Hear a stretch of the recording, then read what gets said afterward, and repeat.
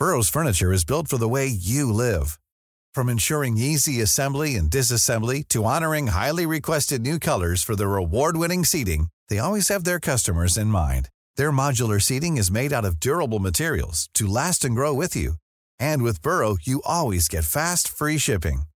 Get up to 60% off during Burrow's Memorial Day sale at burrow.com/ACAST. That's burrow.com/ACAST.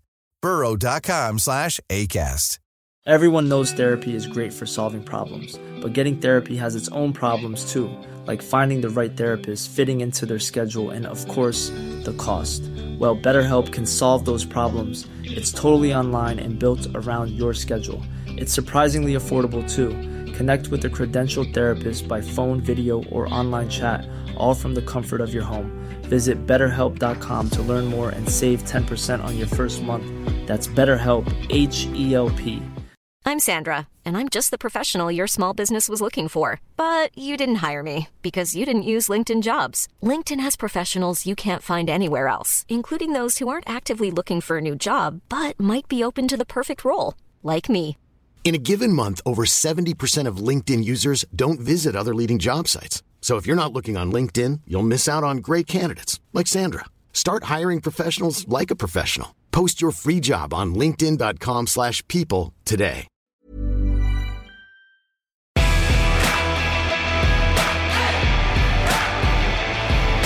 Hello everyone, you're welcome again to another edition of The Game on Sunday, the podcast of course.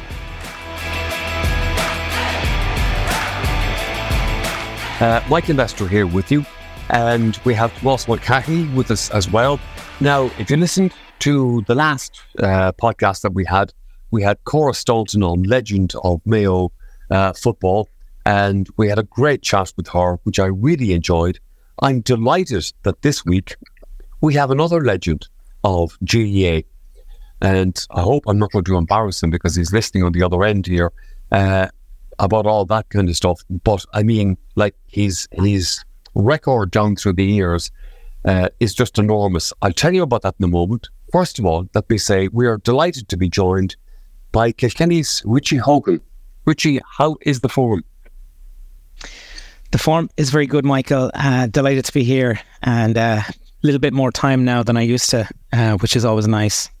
Of course, yeah. I was just looking at your CV a little bit earlier on. Like myself, I know you're from Kilkenny, you know I'm from Galway, but the two of us were actually born in Waterford. Oh, I don't know where you've gotten this CV from, because I was born nowhere near Waterford. Well, it says it up here. I'm looking at it. You can look it up yourself. Born in Waterford in 1988. Wow. Yeah, I got the same as well, Richie. I was going to throw it into you. Why aren't you playing with the day shift? Was it just a Waterford hospital and you moved back over the border? You were living in Waterford, and somebody went down there and they handpicked you to bring you back up for the black and amber. God no. No, I was born in Kilkenny Hospital, right in the middle of Kilkenny City, and at the time my parents were living just on the border between Bennett's Bridge and Danesfort. We were there for a couple of years. We were there for, I think, around 17 years. And my father is from a place called Callan in Kilkenny, which would be right beside the Tipperary border. So if there's hatred, it's not for Waterford. It's certainly for Tipperary. I know. Yeah. And I suppose that's as good a reminder as any to everybody out there. Don't believe everything you see up on the internet, because most of it is not true. But anyway, that's neither here nor there. So Richie, you recently announced your retirement, which obviously, after all those years and all those successes, if you like, that was obviously a big thing. It was, yeah. It's nice, to be honest.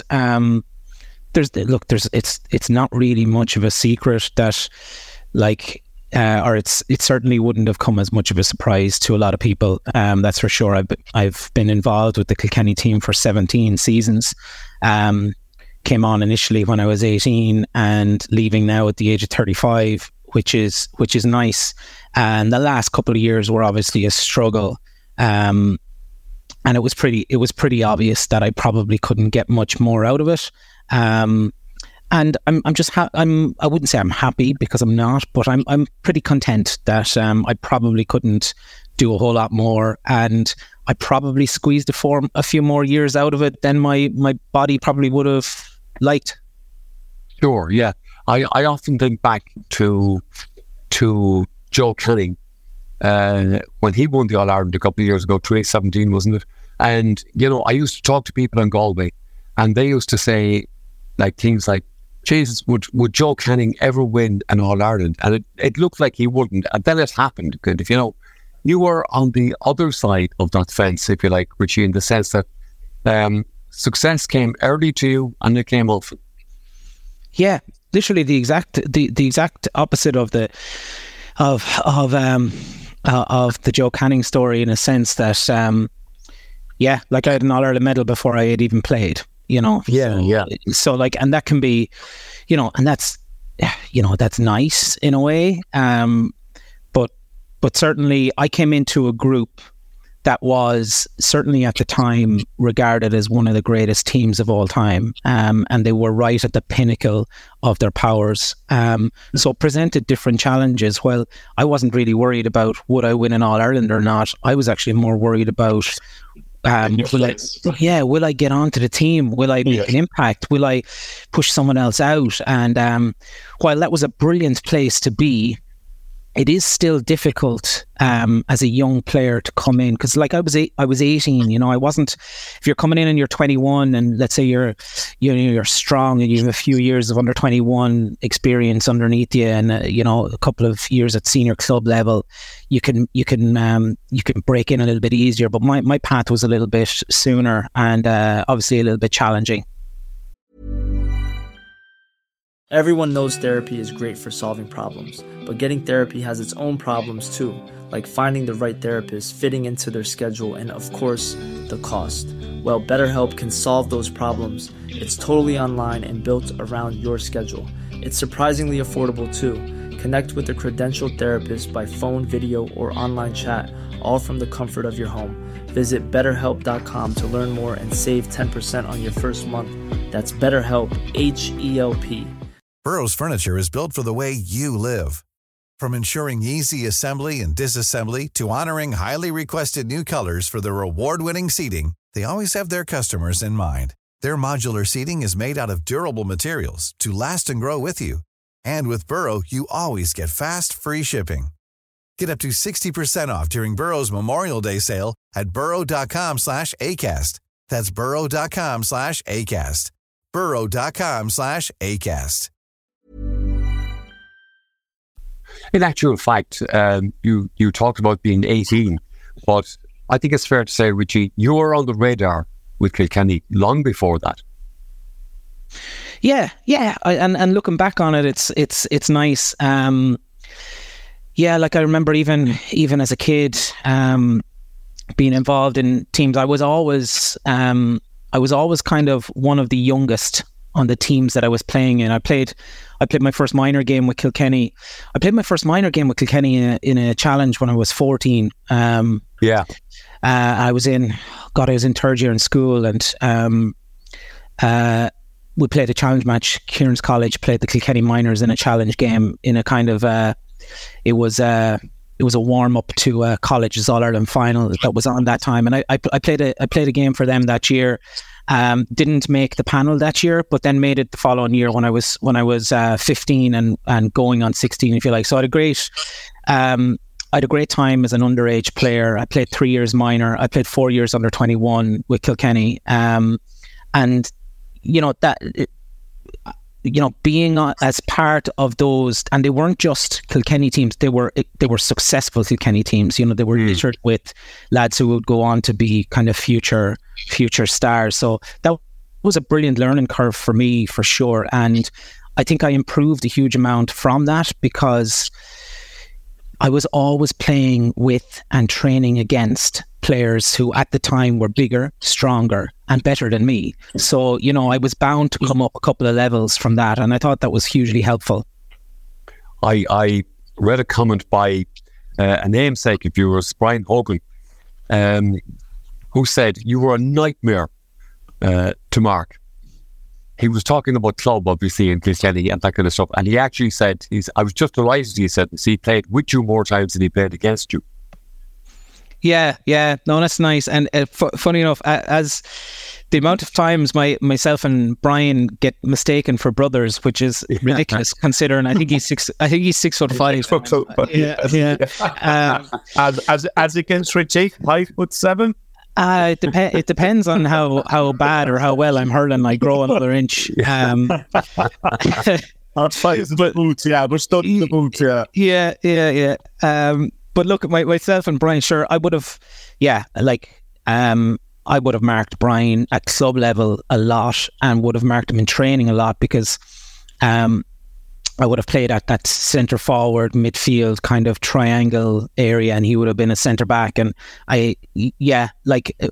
but for me, going up against a guy like Brian Hogan or someone of his stature or his size or his power or physicality, I was never going to do what suited Brian. I was always going to try different ways of getting past him, different ways of getting my hands on the ball, different ways of playing, and different ways of competing. And the one thing about being 5'7" or 5'7.5" is I'll give it a half. I'll give it that. The one thing about being that size is you don't really come up against players that are smaller than you that much. So everybody is bigger than you. So you nearly have the same approach, especially at that particular time when the ball was constantly coming high and you had to win it. So, you have the great advantage of being quicker off the mark and quicker to the ball once it hits the ground. But then you can work on your own technique in the air in terms of winning that ball, and it doesn't need to change that much because everybody is bigger than you. It's just, there's no real difference between 6'2" and 6'5" when the ball is coming in the air and you have to jump and try and get your timing right. So myself and Brian, great challenges over the years, and he was a fantastic leader on our team. Michael, could I? Yeah, sorry. Moss, I was just going to bring you into Moss because I'm sure you have a question to ask.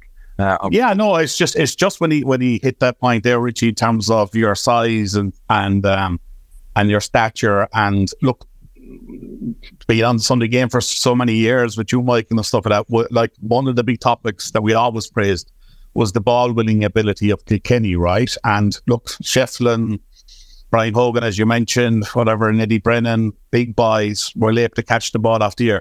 But there was two guys that stood out, Tommy Walsh and Richie Hogan. Richie, is it natural instinct in terms that you put your hand up inside the middle guys that you mentioned there are bigger than you, they're stronger than you, they're taller than you, but you still managed to poke serious or catch serious ball out of the air. I mean, it was fantastic to watch. Is that something you practice, or did that come just natural to you?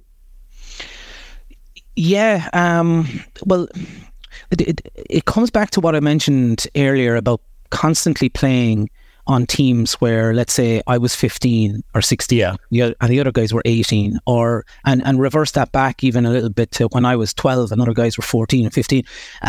While I wasn't as small for my age, I wasn't small for my age. There was plenty of guys who were smaller than me. I was average height for my age, so I would have always catching the ball. I would have always been a target man at my own age group. I would have played in that half forward line and would have practiced winning puck outs and competing there. And then, but then obviously playing on older age groups, I had to do something different because you have to win the ball against bigger guys. Yeah, that helped me a lot when I came up against bigger players at intercounty level. When I stopped growing and they continued, it just allowed me to be able to adapt a little bit. And to be honest, Tomas, like myself, you picked up myself and Tommy Welch, who are similar height, and There's loads more in Kilkenny who probably had the same ability and had the same level of hurling, but weren't able to do that, and that's why they didn't make it. And it was very much necessity. If I wasn't able to win the ball in the air, if I wasn't able to bring that to my game, I wouldn't be there. And so it was really just a necessity, more so than anything else. And of course we practiced it, and of course we worked on it. Not really as a group, but individually. You would be constantly trying to find new ways of winning that ball in the air, for sure. I mean, once you got a ball in your hand, you knew then, right? You were in a much stronger position, whether you're playing centre forward or you're playing at full forward. You're maybe 15, 20 yards from goal at full forward. So you had a massive advantage in terms of getting the ball into your hand first. Yeah, and like that is the key. You practice as a kid. You practice for years and years and years with the ball in your hand, and then when you get a little bit older, the key is to actually get your hands on it, because you've practiced so much as a kid, and all that natural ability and training that you did as a kid allows you to be able to do something with the ball, and then the challenge is to get your hands on it. And I always found that I had a huge natural advantage against other players, especially around the middle third, because I was faster over the first 10 or 20 meters. I wouldn't be getting the ball in the middle of the field and taking off on an 80-meter solo run, because I'd be caught very easily. But certainly over 15 or 20 meters, I knew I could get to the ball first and I could win it. So the key for me then was I either need to get the ball onto the ground where I can win it and get onto that break, or else if I'm going up against a guy who's bigger and stronger, I just need to time my run right. I need to position myself right. I need to either come in from behind where he can't see me, or I just need to move into an area where the ball is not going to come high. Because, if you're free and you're all on your own, nobody's going to drive the ball down the middle to your man.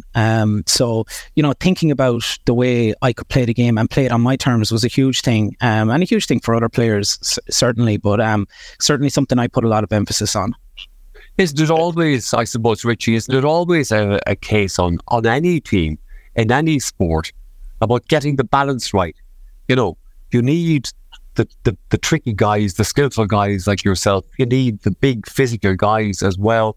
I remember, I'm old enough, Richie, to go back to the late 50s, and I saw in Galway, in football, the legends that were Frank Stockwell and Sean Purcell play. And the whole point about it was Sean Purcell was a huge, big, burly guy who played out around the half-forward line. And Frankie Stockwell was a small, wiry guy who played inside him. But the point about it is, Purcell used to win the ball and feed Stockwell, and it used to simply destroy opposition teams. Isn't it about balance? It absolutely is. It absolutely is. And I would, if you think about even the teams playing today and the teams over the last 10 or 15 years, you'd always see a fella, especially in the forwards, whose job it was to, let's say, do the majority of the hooking and the blocking and the chasing and the tackling and the hassling and the harrying, and he mightn't get any score. And that's brilliant and hugely valuable to a team, but you can't have 6 of those guys up. Yeah. Because it's not going to work. And similarly, you'll see a lot of teams, certainly in the modern era, where they just pick the 6 best individual forwards and they stick them in there, and all of a sudden you have nobody who's going to win a ball. All of a sudden you have nobody who's going to run down through the middle with a bit of pace, or nobody who's going to send the opposition backwards with their tackling. But you absolutely need the right balance within the team. Like, every player needs a certain amount of everything, or else they're not going to make it. But in reality, you pick players for what they can do and not necessarily for what they can't do. And you need to get that balance right, for sure. That's 100% true. Can I ask you a question, Richie? Just in terms of the teams that you were on, it was a very successful time, obviously, for Kilkenny, and some fabulous players came through at that time, and that's always a big factor in any sport, I suppose. How much do you think, realistically, Brian Cody was responsible for putting all that together? Oh, well, I wouldn't say, he certainly wasn't responsible for all of it, because we would have been cited as a really well-run county, not just a really good manager. And I think it was really important to get all of that right. So certainly behind the scenes, Ned Quinn and his county board were a huge influence in terms of setting up those underage structures, right down from the school element of it. I think it was Paul Kinsella who was mainly in charge of that. There were some really brilliant guys at underage level from the 90s and the 2000s, and that like the development squad era kind of started around that time within Kilkenny and was hugely successful. And we had some brilliant underage managers and coaches who were feeding a conveyor belt of players up to that particular senior team. And then at the top, I think Brian was definitely the perfect man at the time for that particular group, because the players were more talented than everybody else and they were better players than everybody else. And I think he was very good at keeping people, I wouldn't say motivated, but keeping people grounded and keeping people focused on their toes. Exactly, on achieving everything you could achieve at that particular time, and not, having one or two good seasons. It was always an element of constantly being greedy, constantly trying to win everything. There was no such thing as an attitude of, let's say, that a league match isn't important, or that we didn't win every league, but Jesus, we tried to win every single one of them. And that would have always been a really that would have always been a really consistent thing with Brian right throughout. Was he demanded that we approached every game the best we possibly could in terms of attitude and in terms of our work rate and in terms of our application. He understood that during the league matches that you might have trained really, really hard on a Wednesday and a Thursday, and maybe your hurling mightn't be fully up to scratch where it would have been later on in the championship. But as a player togging out that Sunday or that Saturday evening, he demanded everything that you had at that point in time. And that would have been very, very evident. And I think that was the perfect, that combination of Ned, Paul Kinsella and others around that time, the underage structures, along with Brian then at that senior level. I think that was definitely the perfect combination. Yeah, could I just ask you? Yeah, could I just ask you on that, Richie? Yeah, just asking on that, Richie, right? I mean, that's a fascinating trait, right, in terms of your county board and Ned and Paul Kinsella, and I'd know them, and unbelievable people, brilliant people, the foresight and innovation and bringing back former players to see what they can do in schools and where they can help out. Can I ask you about St. Kieran's College? Is it as strong as ever there? Is hurling still? Yes. The number one is still the number one choice there. Do you still see guys going to school with the hurley and the bag over the shoulder? Yeah, it's stronger, Tomas, than it ever was, I think. I don't know how many All-Irelands they've won in the last kind of 10 or 15 years, but it's been a lot. Certainly when I went to school in Kieran's College, yes, it was known for hurling, but you wouldn't really have kids going to Kieran's to play hurling. It wasn't really a thing. And the whole thing of people bringing hurls to school, that was very much a first year and a kind of a two or 3 months of second year until you got a little bit until you were far more interested in actually going downtown and having your lunch rather than staying around. That was very much a first. I got around the corner for a peg, is it? Oh well, I certainly wasn't. That's for sure. But that was very much. It was very much a young. Once people got to 14 or 15, that wasn't really a thing. But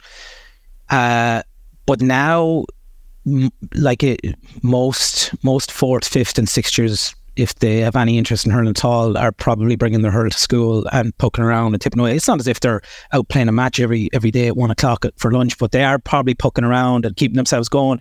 And the school is getting bigger, as far as I know. They're looking at, I think they're looking at extending the size of the school. And the county board and themselves, I think, had some form of a partnership about about maybe 15 years ago, just after I left, where they developed the pitches for them. And so it now really is a real centre of excellence, if you like. Whereas when I was there, like, we didn't really have a proper full-size pitch. We played our matches in James Stevens' local field and stuff like that. But I would say the teachers, from a teaching perspective, the teachers when I was there were top class in terms of their coaching abilities. That really made the difference. Like, we took the under 14, there was 3 levels, I think, under 14, under 16 and under 19. Under 19, yes. Yeah. Yeah, we took those so serious. That was, and if you think about it at the time, it's your first taste as a young fella of playing teams outside your county. Yes, like at that time, and that's why we took it really serious. Like, to win a Leinster championship, there was no All Ireland at under 14 level or under 16 level when I was there. But to win a Leinster championship was a huge deal when we were there. And the teachers there were outstanding in terms of coaching, and that has gotten even better. There's former players now in there who are coaches. So yeah, that's going to keep getting stronger. Whether it'll have an effect on the Kilkenny team or not, I don't know. But that's an interesting point, Tomas, that you raised there, because, Richie, I live in South County Dublin in Cabinteely. Yeah. And when I started to live out there for us many, many years ago, you would not see a Gaelic player from one end of the parish to the other. But now at weekends, if I'm driving up to the village to get the paper or, pint of milk or whatever the case is, the number of teams that are out playing, mostly hurling, actually, Richie, football as well, by the way, it's just extraordinary. I mean, and in fairness to them, there was a lot of facilities in Cabinteely. There's a lot of public pitches and all that kind of stuff. But I've seen a dramatic change over the last number of years in the number of people, Tomas, who are now interested in playing Gaelic games. It's huge, Michael. Yeah, and that was my point to Richie, right? I mean, because everybody had heard of traditional schools around the country in terms of, look, with rugby or Gaelic games, and they hold their stature, right? But like St. Kieran's College, Kilkenny was talked about the length and breadth of the country in terms of what it produced, the underage, the teachers, and obviously foremost in front there is education. You go to school for your education and you balance it with your hurling, but I was interested to hear from that, like, I mean, the development with the board and the pitches and the partnership and stuff like that, right? I mean, that's phenomenal to hear, and that's probably a concern for us all, that the school is getting bigger and there's extensions going on there, because we thought you might be down for a while. Yeah.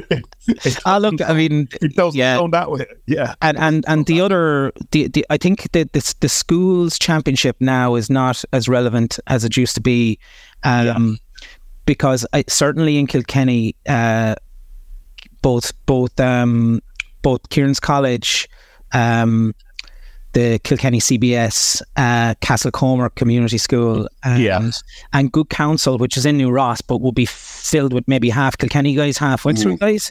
They're extremely strong, those 4 schools. Castlecomer's is smaller and won't always be as strong as the other 2, but it used to be far more competitive when I was like Burr was a really strong school. Strong team, when I was, and now I think Offaly put in a college's team themselves.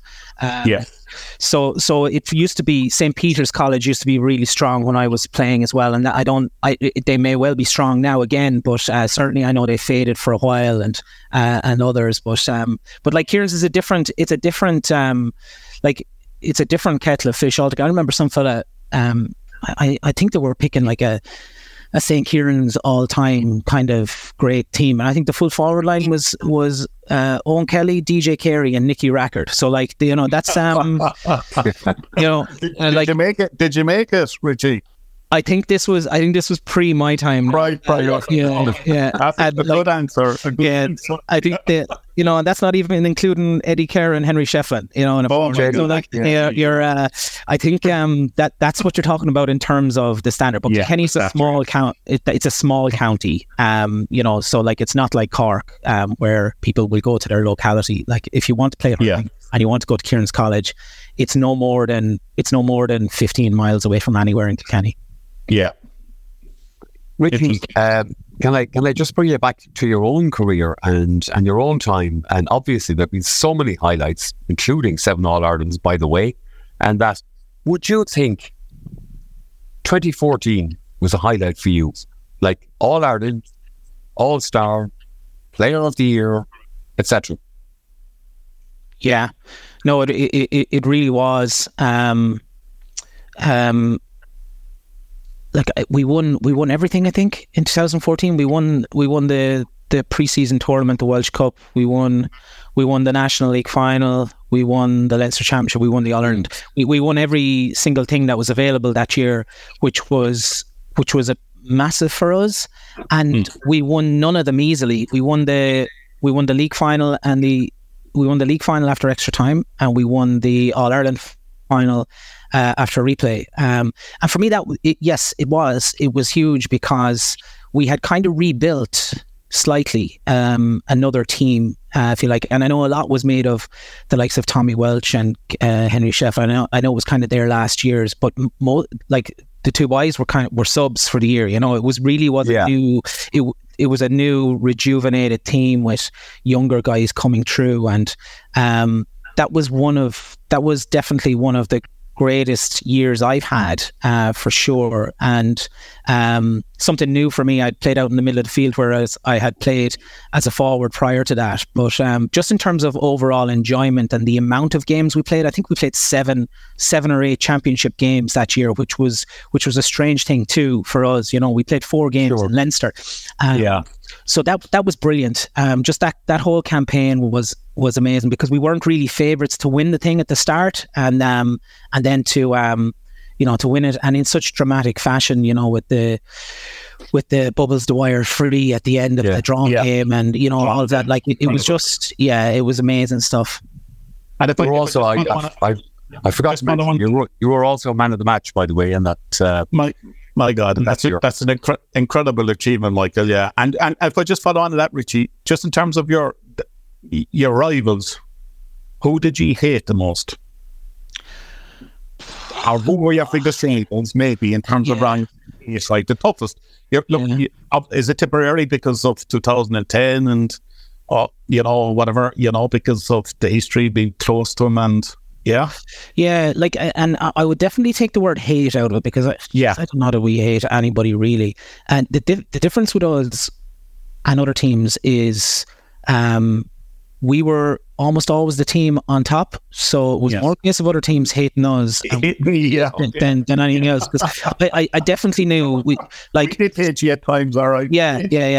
And I know when I came in first, teams were talking about Cork, not from a point of hatred, but they really didn't want to give them an inch. They would have hated to see Cork win an All Ireland around that time at the expense of ourselves, because they had won like 2 or 3 prior to that and had beaten us in finals.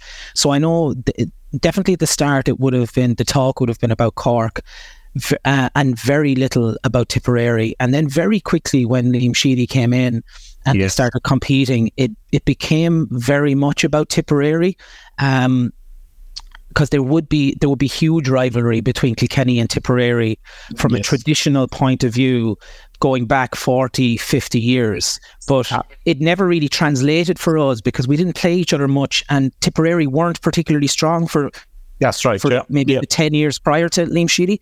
And then, in recent years, then of course it's been Limerick. There was a bit of a mix in the middle of Waterford were quite strong, and Clare were relatively strong, but it was very much the Corks, the Tipperaries, and Limerick, obviously in recent years. Actually, Tomas, and what you asked Richie there a second ago about the rivalries and all that kind of stuff, I remember back in the day, I'm going back to the late 80s here, when the football championship, the All-Ireland Football Championship, was a knockout event. And in Munster, it was usually a Kerry and Cork Munster football final. Yes. And I remember talking to one of the Kerry players one day, socially, and I said to him, do you ever get fed up with these Munster finals, always against the same opposition and always coming up against Cork, and usually Kerry bet them? And he looked at me straight in the eyes and he said, Bosco, you never get fed up beating Cork. Anyway, Richie, can I come back, because time is moving on, but I want to ask you about one thing.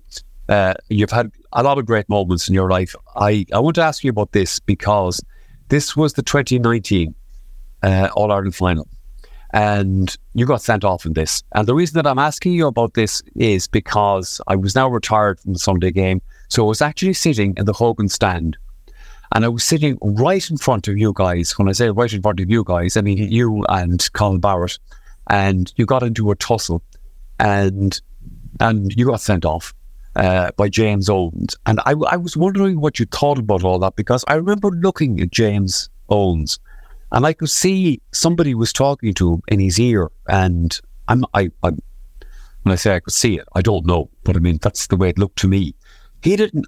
The impression that I got was he didn't want to send you off. But how did you feel about it? God, I felt awful about it, to be honest. Of course, so in terms of it was kind of one of those unfortunate situations that you kind of get yourself caught in, because and I completely accept that when you make contact with somebody from and it's high up around the the top of the shoulder, the neck, the head, that you're running the risk of being in trouble, and I completely accept that, but at the time it's like it was one of those challenges where it probably happened 6 times already in the game, and it probably be another 4 or 5 where it's a physical game. Where the way I was looking at it was like Cathal Barrett had the ball in his hand, so and he was about to run down the line. Now he saw me coming and put the brakes on big time to avoid the shoulder, and I missed the shoulder and connected with his helmet, and that's kind of. But you often look at, if a fella is running through with the ball and a fella goes out and poleaxes him and he knows exactly what he's doing. He's trying to, he's trying to foul. And I wasn't even trying to foul him. I was trying to shoulder him over the line. So even though everybody in the stadium knows what I was trying to do, I was trying to shoulder him out over the line. But if it's a fraction off, then you're running that risk. And I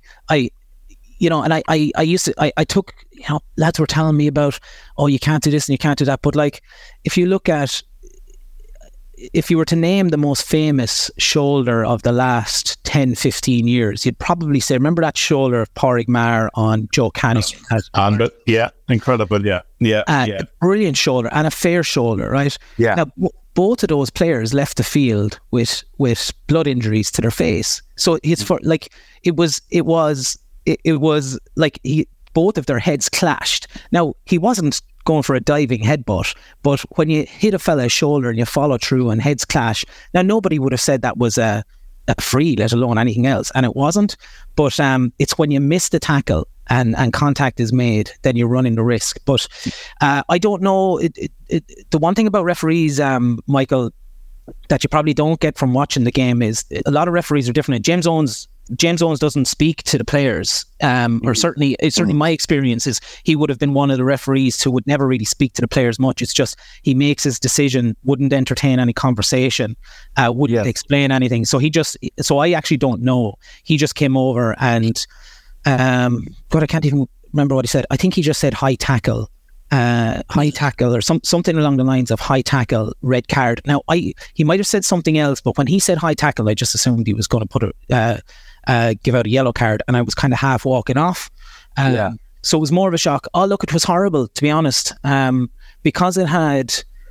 And now I'm not the first player to be sent off in an All-Ireland final. Loads of people have been sent off in finals, but it was probably one of the ones that was the most controversial and had the biggest impact on a game. And I think that was why it was there certainly hasn't been a sending off that has been as high profile, Sure.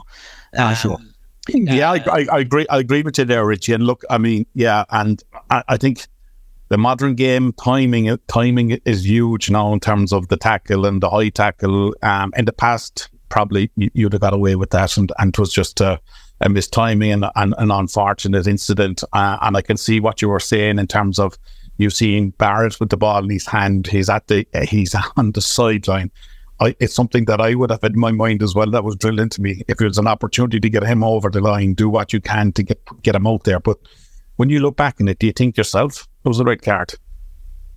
No, and I still don't, genuinely, because first of all, like, the contact wasn't heavy. Like, you can kind of see in the video that it's actually, and we've all seen, I don't know if you wore a helmet much, Tomas, you probably didn't. No, there was not. No. Yeah, but you'll often see when a fella goes into a tackle, and next thing you see in the helmet is kind of shoved up over his chin and it moves. So, like, that's literally, that happens all the time where the helmet rubs off the players.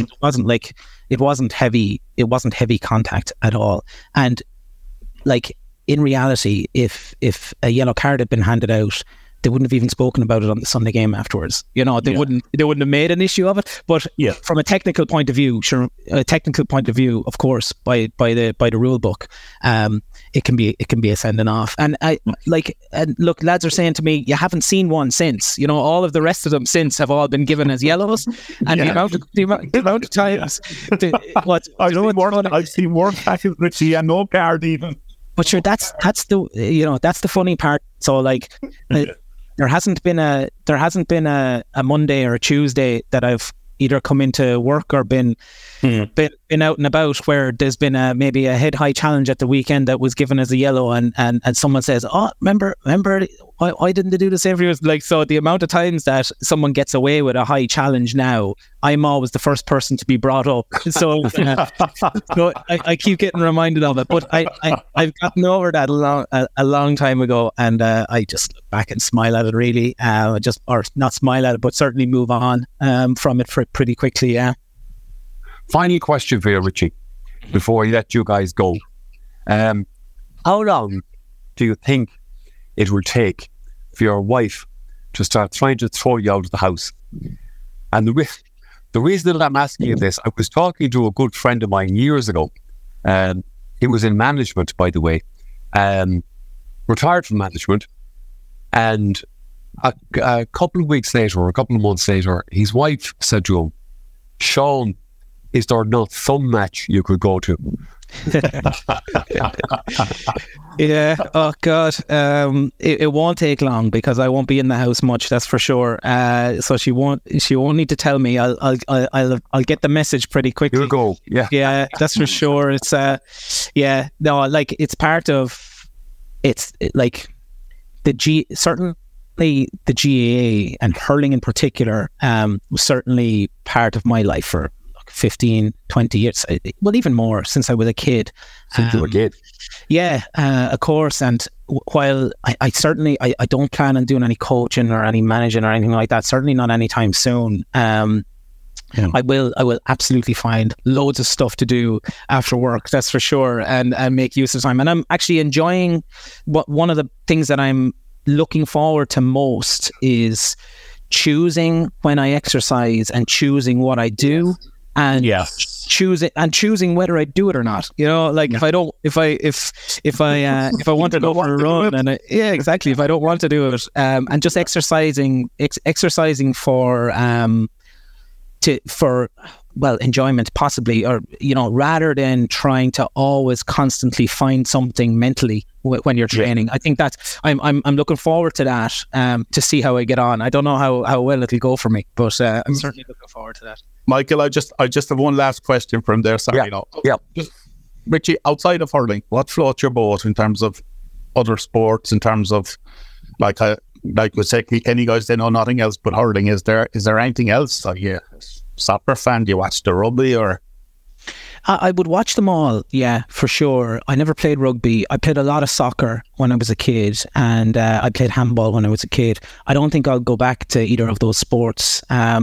I will probably do some running possibly, and some cycling. I have a lot of kind of legacy back issues and stuff like that. So anything more dynamic than running, swimming, cycling, you know, like, it would be a bit much for me. I'll play a bit of golf, but I love watching all sports. But outside of that, I like education, I like working, I like all of that sort of stuff. So I'll have plenty to keep myself busy, and I'll definitely my interactions with sport will be 100% from a point of enjoyment from now on. A couple of triathlons then, fair play. And I would say to you, Richie, finally, don't be surprised if you get a call from the Sunday game. I echo those sentiments as well, to Richie. Absolutely a pleasure talking to you, and so very well versed and knowledgeable, and a credit to you, and thanks for everything that you've given to the game of hurling. It's been brilliant. Thanks very much. Good words from us. Well done. Richie, so appreciate your time. You've been very good. Thank you so much. From all of us here on the Game on Sunday podcast, thank you for listening. We'll talk to you again in the future.